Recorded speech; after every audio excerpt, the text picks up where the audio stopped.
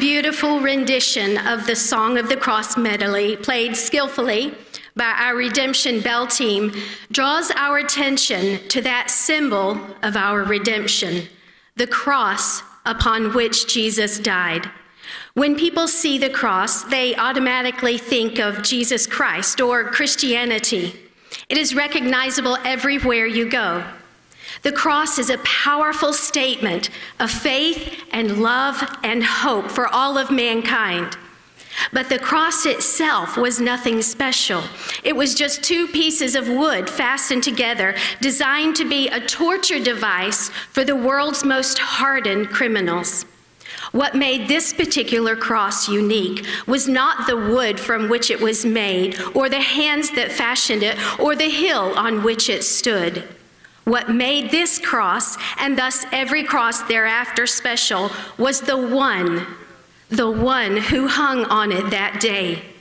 He wasn't a criminal, but he took our crimes. He wasn't guilty, but he took our sins.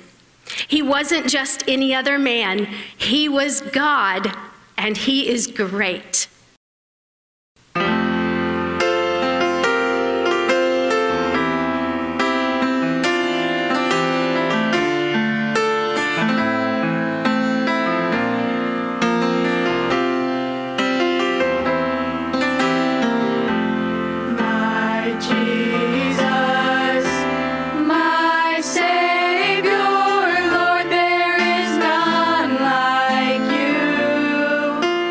All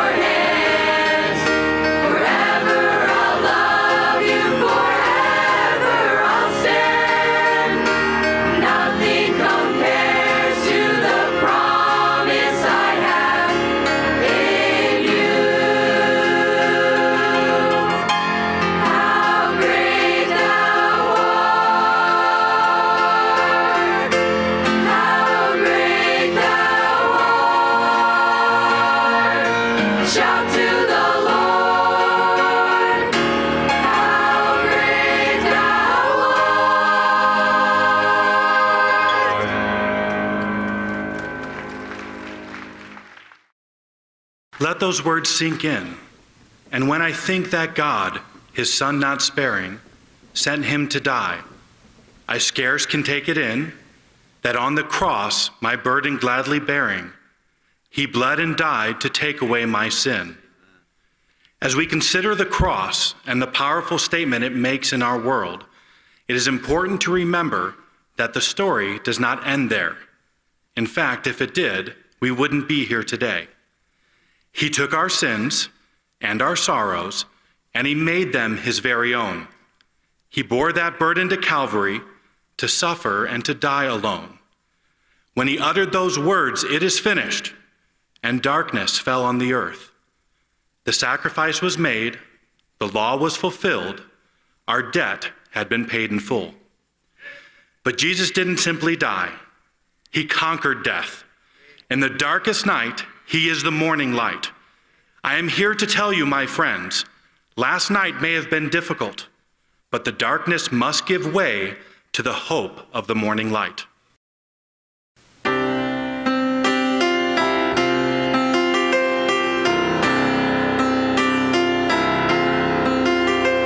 Last night the disciples had supper with Jesus, their last meal together before he was betrayed. After prayer in the garden, he was arrested, tortured and questioned until the next day. That day the mob cried out, "Crucify him!" The sweet rose of Sharon was crushed on the cross. A rich man named Joseph took care of the body, while Mary and loved ones mourned their precious loss. Last night they buried the rose in the garden. The fragrance of sorrow hung thick in the air. Satan was breathing a sigh of relief, while angels were silently bearing their grief. God knew that his Son would arise with great power, but for now he was waiting and counting the hours. Mary and Martha spent the third morning gathering spices and watched for sunrise. The disciples were hiding, defeated and grieving, too distraught to remember Christ said he would arise. The soldiers were sleeping outside of the grave, unaware that their prisoner was stirring inside. The stone rolled away, Jesus stepped from the darkness. The dawning of grace had finally arrived. This morning the rose blooms in the garden. The fragrance of victory still fills the air. Last night there was weeping with no consolation, but this morning rejoicing in the God of salvation. Today there is hope in the morning light. What a difference God made between now and last night. No matter how hopeless and final the night, it has to give way to the Son of your life. This morning the rose blooms in the garden. The fragrance of victory still fills the air. Last night there was weeping with no consolation, but this morning rejoicing in the God of salvation. Today there is hope in the morning light. What a difference God made between now and last night.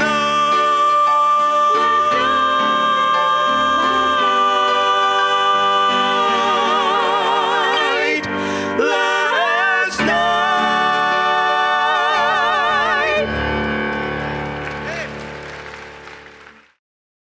There are things as we travel this earth's shifting sands that transcend all the reason of man.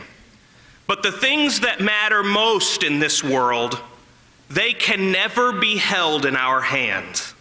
I believe that the Christ who was slain on that cross has the power to change lives today. For he changed me completely. A new life is mine, and that is why by that cross I will stay. I believe that this life with its great mysteries surely someday will come to an end, but faith will conquer the darkness of death and will lead me at last to my friend. Do you believe that tonight? Is it real to you? Do you believe that God loved you so much that he gave his only Son?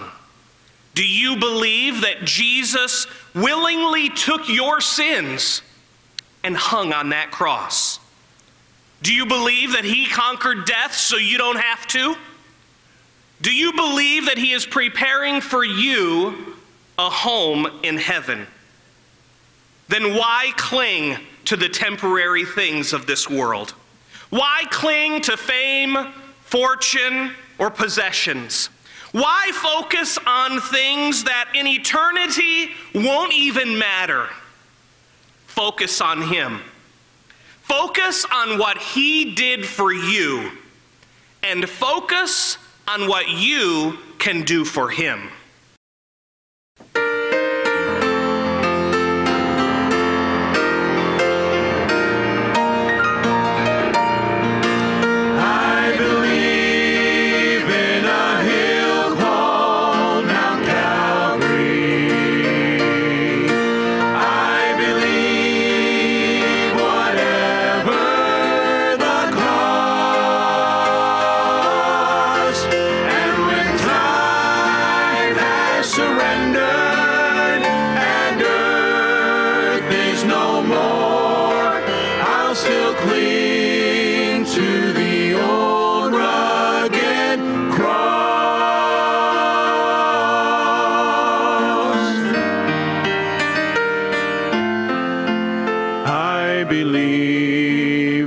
This life with its great mysteries surely someday will come to an end. But faith will conquer the darkness and death, and will lead me at last to my friend.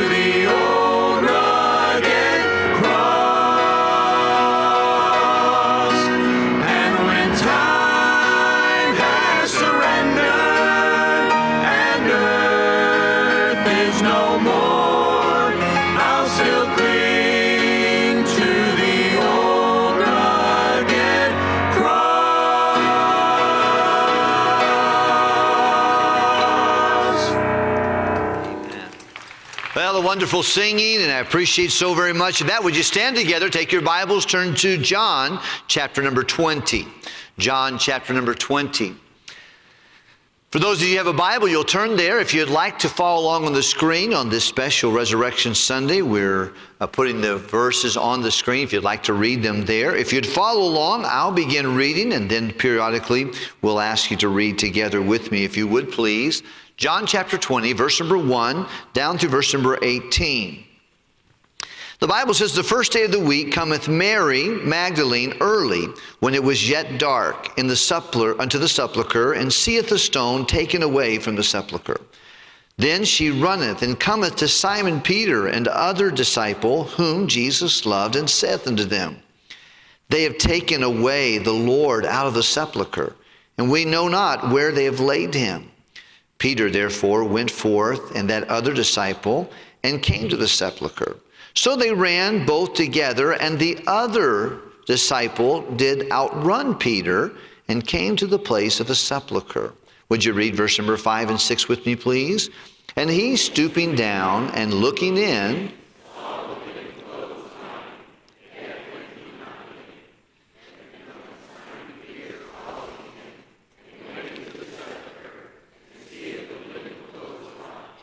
Verse 7, the Bible says that, and the napkin that was about his head, not lying with the linen clothes, was wrapped together in a place by itself.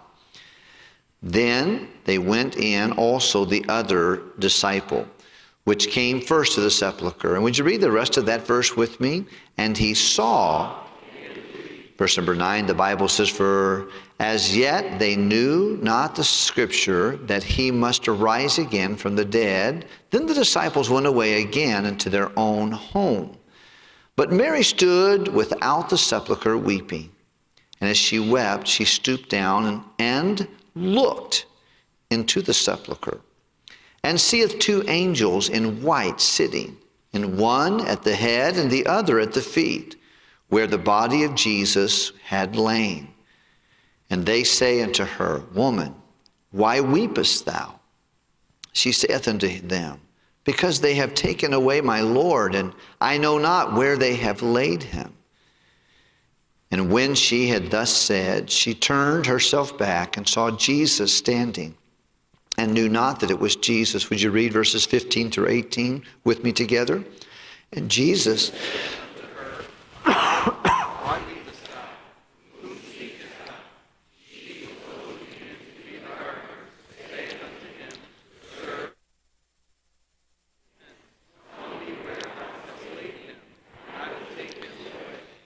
Jesus saith unto her, Mary, turned herself, and saith unto him, Rabboni, which is to say, Jesus saith unto her, Touch me not, for I am not yet ascended to my Father, but go to my brethren, and say unto them, in your Father, and to my God. Mary Magdalene came and told the disciples,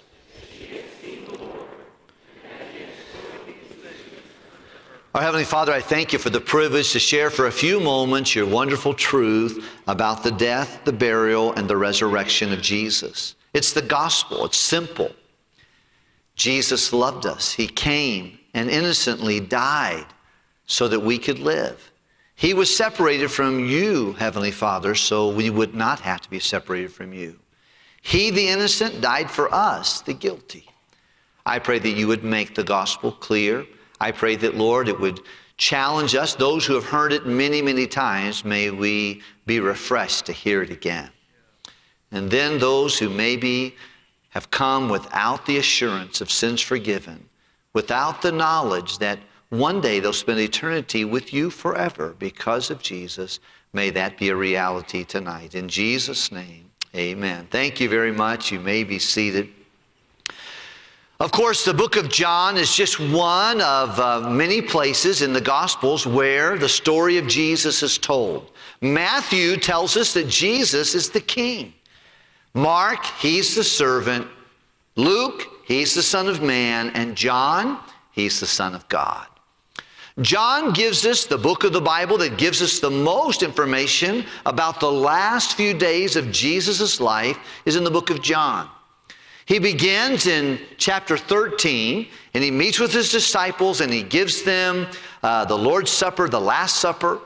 He washes their feet and shows servitude and humility to them. Then he makes his way and reminds them, as Judas has left, that your heart doesn't need to be troubled. You need to exercise faith. If you believe in God, believe also in me. And he told them, in my Father's house are many mansions. If it were not so, I would have told you. I go to prepare a place for you, and if I go to prepare a place, I'm going to come back and get you again. Because he's the way, he's the truth, and he's the life. He speaks then about the Holy Spirit. Chapter 15 is the discourse of the vineyard. He said, I'm the vine, you're the branches. That if you're not abiding with me, you can't bear fruit. And without me, you can do nothing. And that's true. Chapter 16, he prepares them and tells them more about the Comforter, the Holy Spirit that's going to come and indwell them. And it'll be expedient and best for him to go away so the Holy Spirit can be in all of them. While he was on the earth, Jesus was he was God in a human body and confined to one body and one location. But his Spirit can be anywhere in the world and indwelling anyone who would put their faith in Jesus. In chapter 17, he makes his way to the garden, and the Lord tells us that he prayed in the garden. I would encourage many of you to take time occasionally to read the prayer of Jesus in John chapter 17.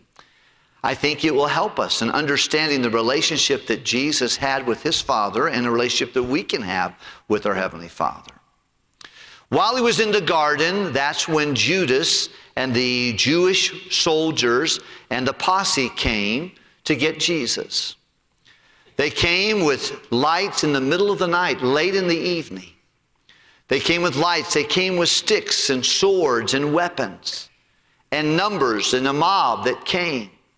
As they came, Jesus did not wait to go to them to come to him. The Bible says he went up and met them. He went to where they were. And it shows us that our Savior is fearless. He is not afraid. He's God.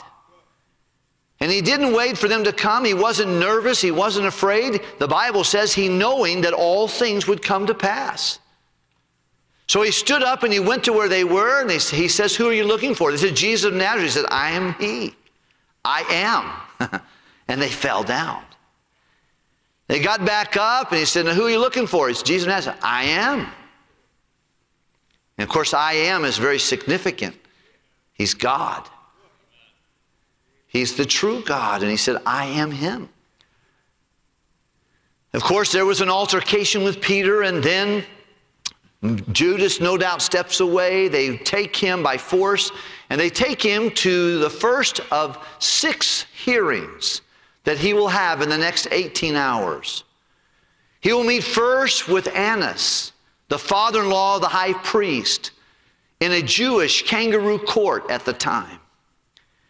He is there, and then they take him over to Caiaphas, the high priest, who had already predicted 2 times that one man is going to die for the whole nation. He had already told them, he prepared them, it's predetermined Jesus was going to be executed. He was going to die. And Caiaphas there, and as they do, as oftentimes tactics go when you're interviewing someone who's a criminal, you're trying to get them to talk, hoping that they'll enslave themselves in their own conversation. They were trying to get him to talk. He said, now, are you God? Is what they wanted to know. What was his opinion? Was Jesus truly God? And he said, look, I spoke publicly. I've been speaking for 3.5 years. People, hundreds and thousands of people have heard me. Ask them what I said. And then the guy beside him smacks him in the face. He said, don't talk to the high priest so. And he said, well, if I said something wrong, then I understand that. But I didn't say anything wrong. Why are you hitting me? They take him from there, it seems to be to the Sanhedrin, which is the group of Jewish leaders who wake up in the middle of the night, on the night prior to Passover. They're all in a fury, and they come and they determine early in the morning to take him to Pilate. Pilate is a Roman leader, and Pilate and the Jews and the Jewish leadership there at the time, who are determined to kill him, determined to get rid of him, they are really not, they're not good fellows. They're not together. But they show up at Pilate's place. They wake him up, it seems like, early in the morning. They do not go into the pavement or into the court or into the courtroom there because they want to take the Passover later that day. And they shove him in there, maybe with a couple of their guards, and they say, here, do something with him. We talked about that this morning. They began to tell him, and he says, what has he done? He says, we didn't bring him, if we wouldn't have brought him to you if he didn't do anything wrong. He said, well, then you take care of him. He said, hey, we can't. We're not allowed to execute him. He's worthy of death. And of course, in the Jewish hearings, they were condemning him as a blasphemer because he made himself God. And he would be, except he was God. In the Roman court, he is being accused of treason. He is being accused of treason, revolting against the Roman government, saying that people are saying he's their Jew, he's our king of the Jews. And boy, they begin to go to that, and of course Pilate, he addresses him, he sends him over to Herod, and then brings him back, and then finally he has got his arm twisted by the leadership. And he beats him mercilessly with a cat of nine tails, hoping that he can get rid of them.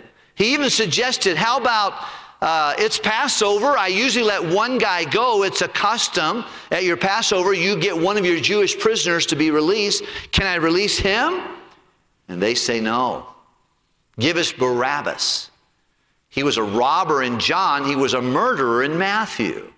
Matthew calls him a murderer. His cohorts were on each side of Jesus, most likely. The Bible tells us in chapter 19 that he was beaten with a cat of nine tails. One of the Roman soldiers, the torturers, they would take a stick with 9 strings of metal and glass and iron, and inside there sharpened. And they would whip him with strength, and it would wrap around and pull back and shred the skin. Oftentimes, they tell us in historic things that a man would be stretched out like this, being hit in his ears, in his head, in his face, his shoulders, his stomach. And occasionally, a man would be disemboweled. His stomach, his intestines would just fall at his feet. Because of the beating, rarely would a man even endure that. And so as not to go more than that, they would do 39 times, not over 40. We see the manhood of Jesus. We see the strength. I think sometimes the pictures of Jesus are as though he's soft and pleasant and beautiful. But I think you would probably see him as a construction worker, someone who worked in building, framing houses and doors and cabinets and furniture. He was someone who's, I think if you shook Jesus' hand, it would have been rough. It would have been strong. They begin to mock him, and the Roman soldiers now have been given custody of Jesus, and they put on him a purple robe and laugh at him, mocking both Jesus and the Jews. Here's your king. And they put a crown of thorns upon his head and begin to beat it around his head. Then Pilate, thinking it's going to be okay, by now they surely have done. He said, he calls him in, and the people said, are you done? Or here's your king. He said, no, we want him crucified. Finish the job. He said, what in the world have you done? Who are you? Why do you want that? He said, he says he's God.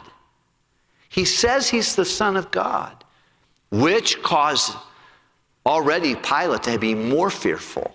He was already in over his head. He was already dealing with deity, and he felt it. His wife told him, I've had a terrible dream. Have nothing to do with this man. Don't do it. He's already got all kinds of consternation going, but he feels like he's got to appease the people.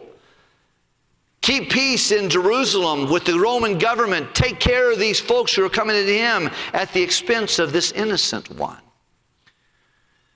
And of course, after talking to Jesus, not responding, not giving him, he said, look, don't you know I've got power over you to do whatever I want to do to you? And he said, you don't have any power but of God.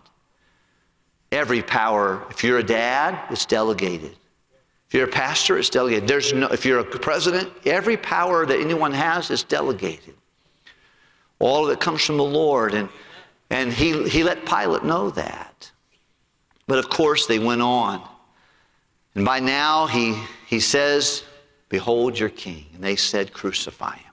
Finish the job. And then he carries a cross. I think John so much talks about the unexpected cross that Simon helped him with. Brother Mike preaches a good message on that.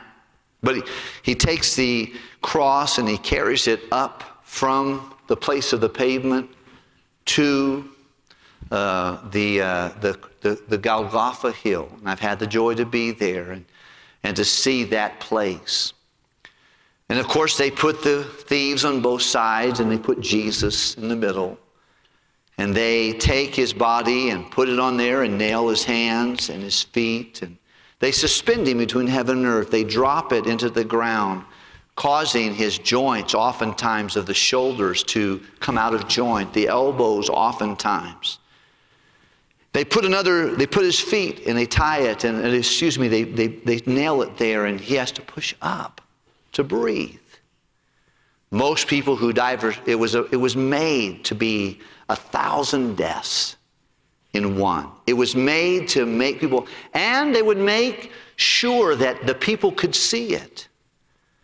So that if they ever tried to give the Roman government any problems, they would know it's not worth it. They pulled his clothes off. If he wasn't naked, he was almost naked.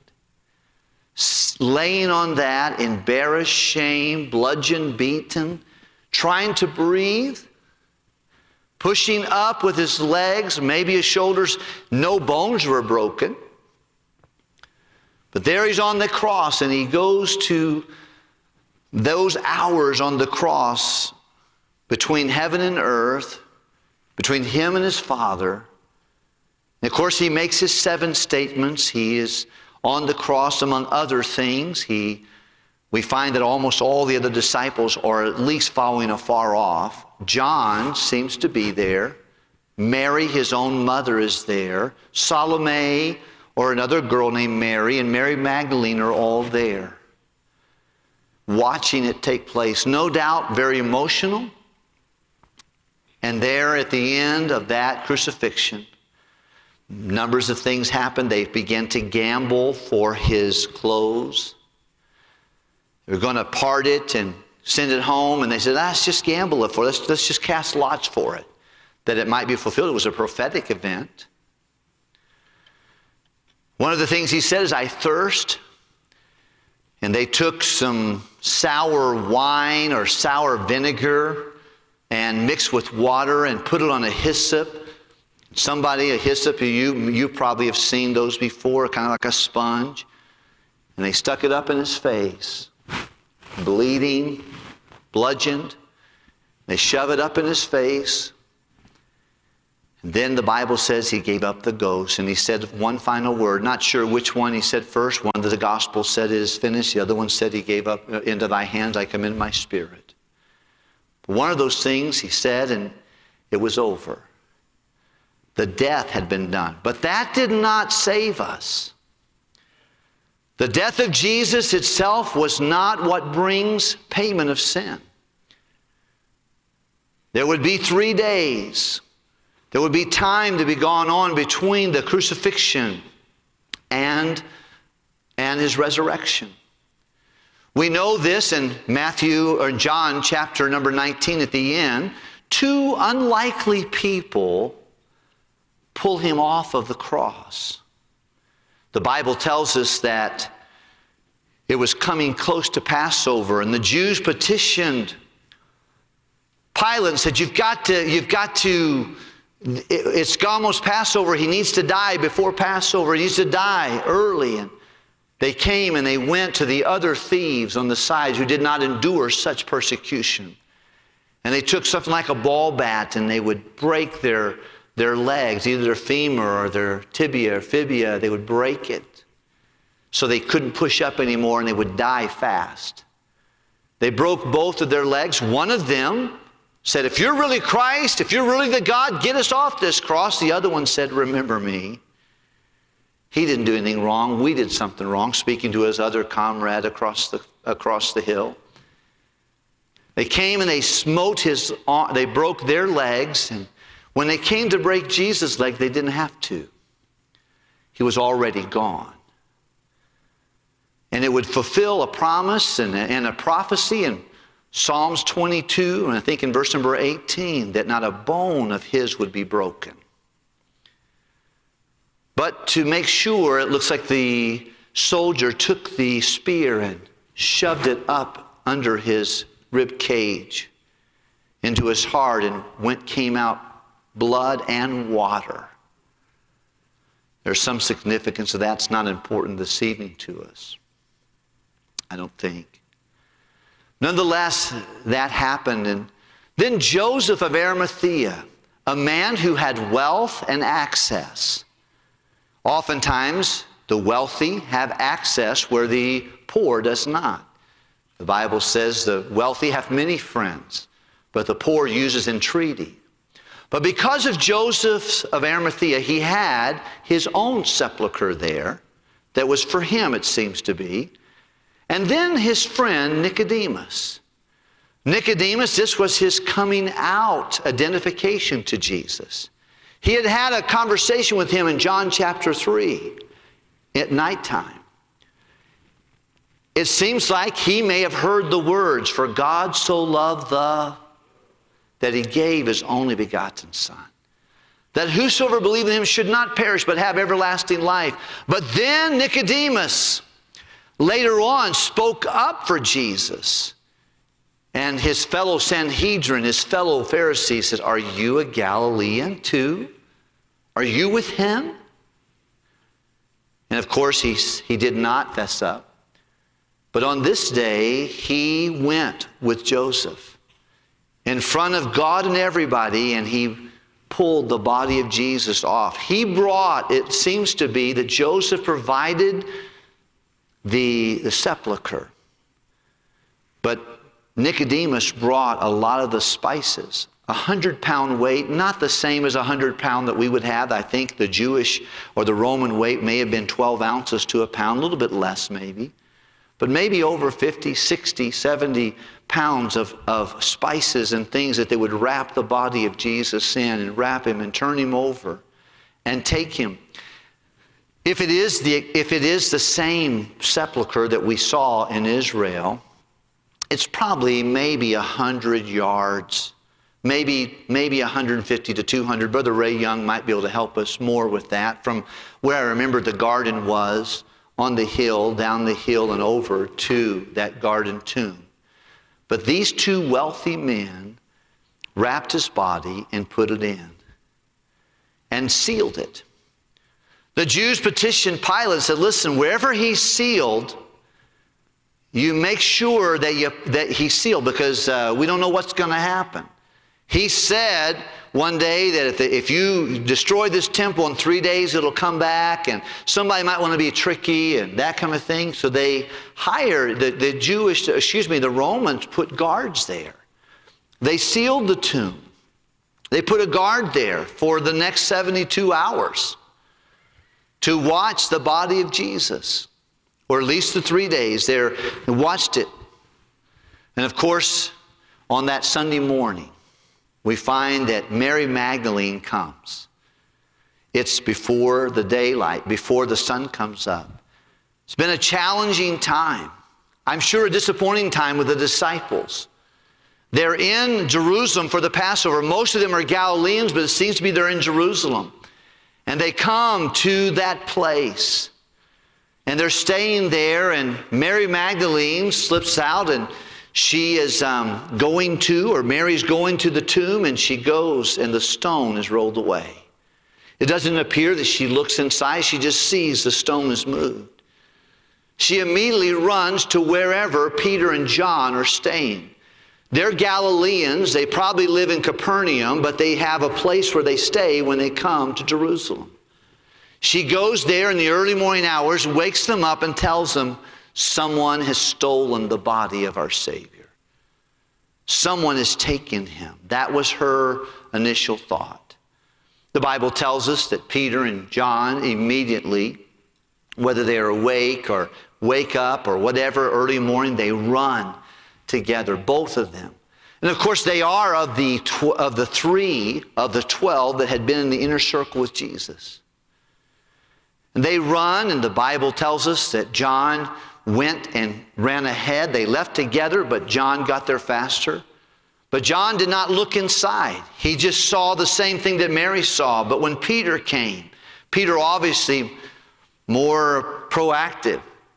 He steps inside and he looks and sees that it's empty. And John does as well. And they see the grave clothes there. No body, but grave clothes. And then they see a napkin that would go around his head, folded, it seemed. Folded and placed in a certain place. There is some, Clyde Box years ago was a great evangelist, and he would talk about the folded napkin.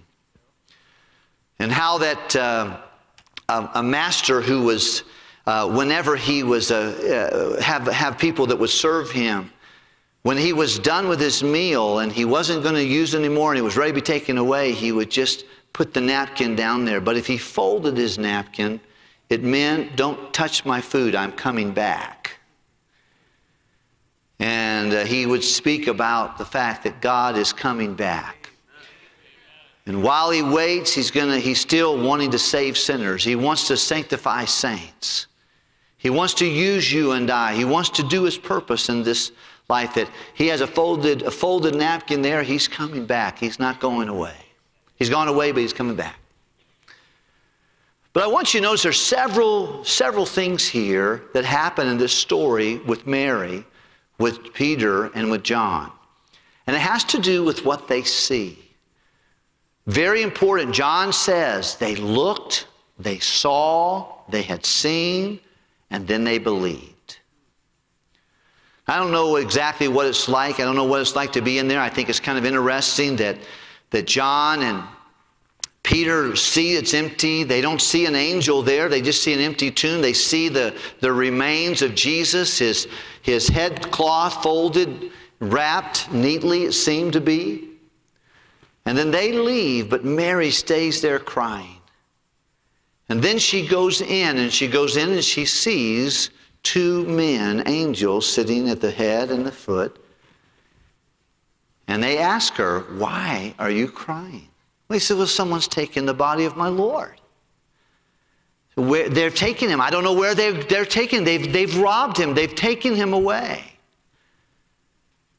And then she backs out and she sees what she thinks is the gardener. I don't know what time this is, if it's 6 or 7 or 8. Time for them to go and come back. They come in and they say they've taken the body. They've taken the body, and here she sees what she thinks is the gardener.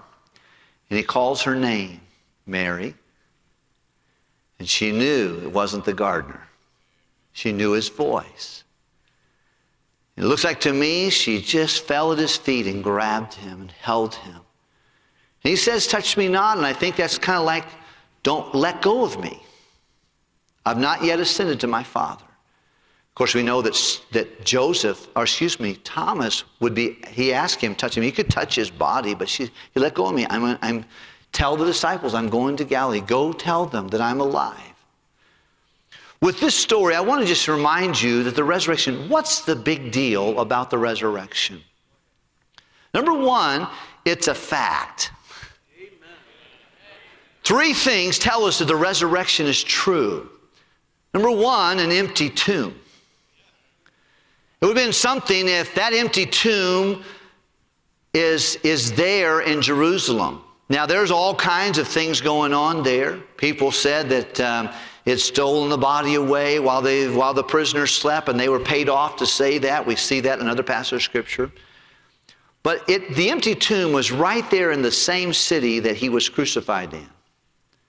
If that empty tomb would have been out in some other country town or something of that nature, but it happened right there in the same place. It's also interesting that the empty tomb is evidence, but also eyewitnesses of the resurrected body of Christ. Another thing that was kind of crazy is that women were the first to see it. In that day, women did not have the clout to even be witnesses on a trial, or their credibility was not taken. And if certainly a lady giving that testimony, but it was obvious. We find also that Jesus, the Bible tells us in the book of 1 Corinthians chapter 15, that 500 people saw him at one time. He was seen in different places. And 500 people at one time. Well, if you get an evidence, if you have 500 people come into a trial to witness, I think you're going to win. There have been other folks who've said, oh, you know what, they all lied. It's just a big lie. Well, people might live for a lie, but rarely do people die for a lie when they know it's not true.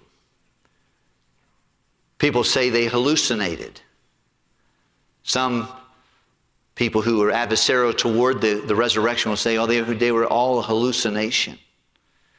It's interesting that even Paul, later on, an adversary to Christianity, he saw Jesus too and responded to him. I don't think he was hallucinating. Do you?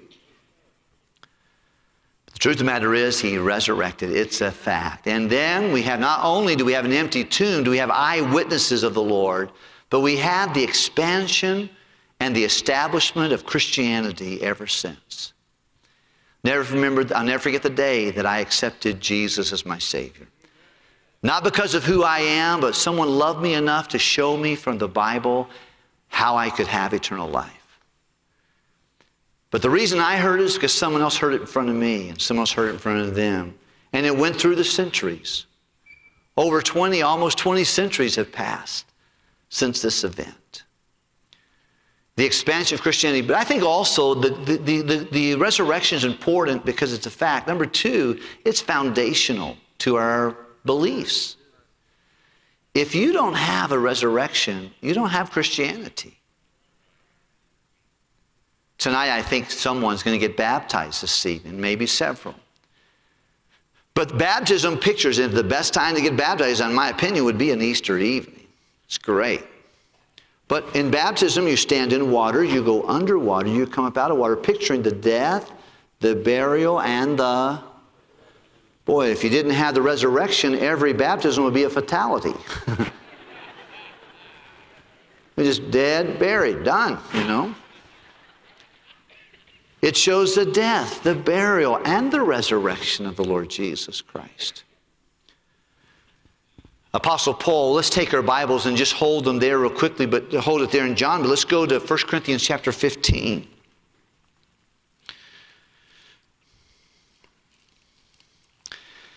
Of course, in the book of 1 Corinthians 15, Paul is debating and challenged the believers there in Corinth because they had taken issue with the resurrection. Someone had been teaching them. And by the way, usually when there's false doctrine, someone's talking that you should not be listened to. Look at verse number 33, just for chapter 15, verse 33. Be not deceived. Evil communications corrupt what?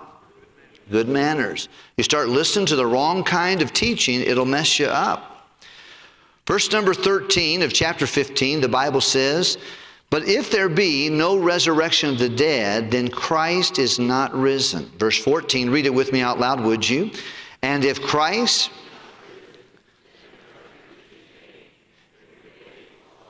What two things are in vain if Jesus didn't rise again? Preaching in your faith. We have nothing to stand on. I shared it this morning, but David Seaman is a missionary, and he led some Muslim men to the Lord. But one Muslim young man who got saved and accepted Jesus and his forgiveness of sin, he was being quizzed by his other Muslim friends. Why? Why would you leave Islam to come to Jesus? And he said, you know, it's like traveling a road. For me, it's like traveling a road, and you come to a fork in the road, and there are two men at the fork, and you don't know which way to go. One's alive and the other's dead. Who would you listen to? And what he was saying is that he realized that Jesus was alive. He ever liveth. He maketh intercession for us. He died, but he didn't say that. He rose again. He said, I'd rather serve a living Savior. We'll serve a God and a Christ that is real versus something that is made. The Bible says we are to worship the Creator more than the creature. Oftentimes we find worship in other things, but boy, you and I as Christians can fall, you know, it's important. Probably the most popular show in season years ago was American Idol. Giving worship to human beings versus the one who made the human beings. But we serve a living Savior. Why is the resurrection important? First of all, it's because of it's a fact. The empty tomb, the eyewitnesses of the Lord Jesus that saw him, the expansion of Christianity. There's nothing as freeing, in my opinion, as a relationship with the God of the Bible and his Son, Jesus Christ. But I say also it's the foundation of our theology. If we don't have a resurrection, our preaching is in vain and our faith is in vain. Let's continue reading there back to 1 Corinthians chapter 15, if you would, please. And you'll see a little bit more of the same thing, but let's look, if we can, please, at verse number 15. Yea, we found false witnesses of God, because ye have testified of God that he has raised up Christ, whom he raised not up, if so be that the dead raise not. For if the dead rise not, then it is not Christ raised. Now read verse 17 with me, would you please? And if Christ...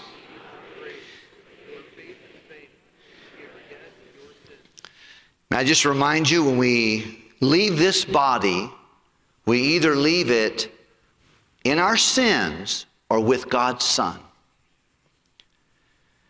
God has given us a wonderful, wonderful truth. And you don't want to leave this world in your sin. See, all of us have something in common. I'm going to wrap up here in just a moment. All of us have something in common. What we have in common is that we all have a human father. Every one of us. Now, you may not have a good relationship with your dad. Your dad might be someone that's not a good man, or you don't even know who he is. I've talked to some men the other day, and they said, I've never met my dad. I don't know who my dad is. I don't know if he's alive or not. But in the heart of the person that told me that, they wish they had a dad. They wish they had a relationship with him. But because they are human beings, we have a human father. And because we have a human father, the Bible says that we have a sin nature. Every one of us, we think things, we say things, we do things that are wrong. Every day. And because we have a sin nature, we have a problem with God, because God is not a sinner. The Bible says about God, holy, holy, holy, Lord God Almighty. He doesn't have any sin. Jesus didn't have any sin. One of the reasons we know, why did Mary have to be a virgin? Why did Jesus have to be born without a human father? Because if he had a human father, he would have been a sinner just like me, just like you. Linda and I had those 9 children, but I don't have to teach them how to sin. They come by it naturally. Because they have me and them, I have my dad and me. His dad and him, we have Adam and all of us. But through Jesus Christ, he, who didn't have any sin, became sin for us. Say, Pastor, what's the big deal about the death, the burial, and resurrection? That's how someone is saved. In the book of 2 Corinthians, the Bible says that God, the Father, made Jesus to be sin for us, who himself, he didn't have any sin, that we might be made the righteousness of God in him. That we can be righteous. So if you and I try to go to God in our own righteousness, he said, there's none righteous, no, not one. All of us come short of the glory of God. If we had to pay for our own sin, the Bible's very clear. The payment of sin is to die. Physically separated from our body and loved ones, and eternally separated from God. Well, God loves us. We heard that in the program tonight. He loves us. He doesn't want anyone to be separated from him.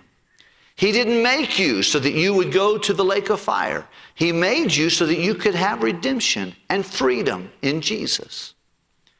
He wanted to forgive you, but that must be accepted. When Jesus died, he did all that was needed to be done so you and I could be saved. But we, just because he died for us, does not mean we're all saved. We have to believe and receive the gift of eternal life. If you're here tonight and you say, Pastor, I am not sure when my life is over that I'll go to heaven. I'm not sure my sins have been forgiven. It's a wonderful thing to know that Jesus did for me what I could not do for myself. Jesus died so you and I could live. He was separated from his Father so you and I do not have to be separated from God. You can have forgiveness. The load of sin we carry can be relieved by the grace of Jesus. The Bible tells us Jesus said, come unto me, all ye that labor and are heavy laden. What labors? Can you earn your way to heaven by being good and not doing bad? The Bible says no. Don't labor trying to get your way to heaven. Are you carrying a heavy burden? Give it to the Lord Jesus. Exchange your sin for his sacrifice. And accept Jesus Christ as your Savior. The death, the burial, and the resurrection of Jesus Christ. He came, and of course Jesus appeared to Mary. He appeared to the 12 that night, except for Thomas, missed church on a Sunday night. Bad idea.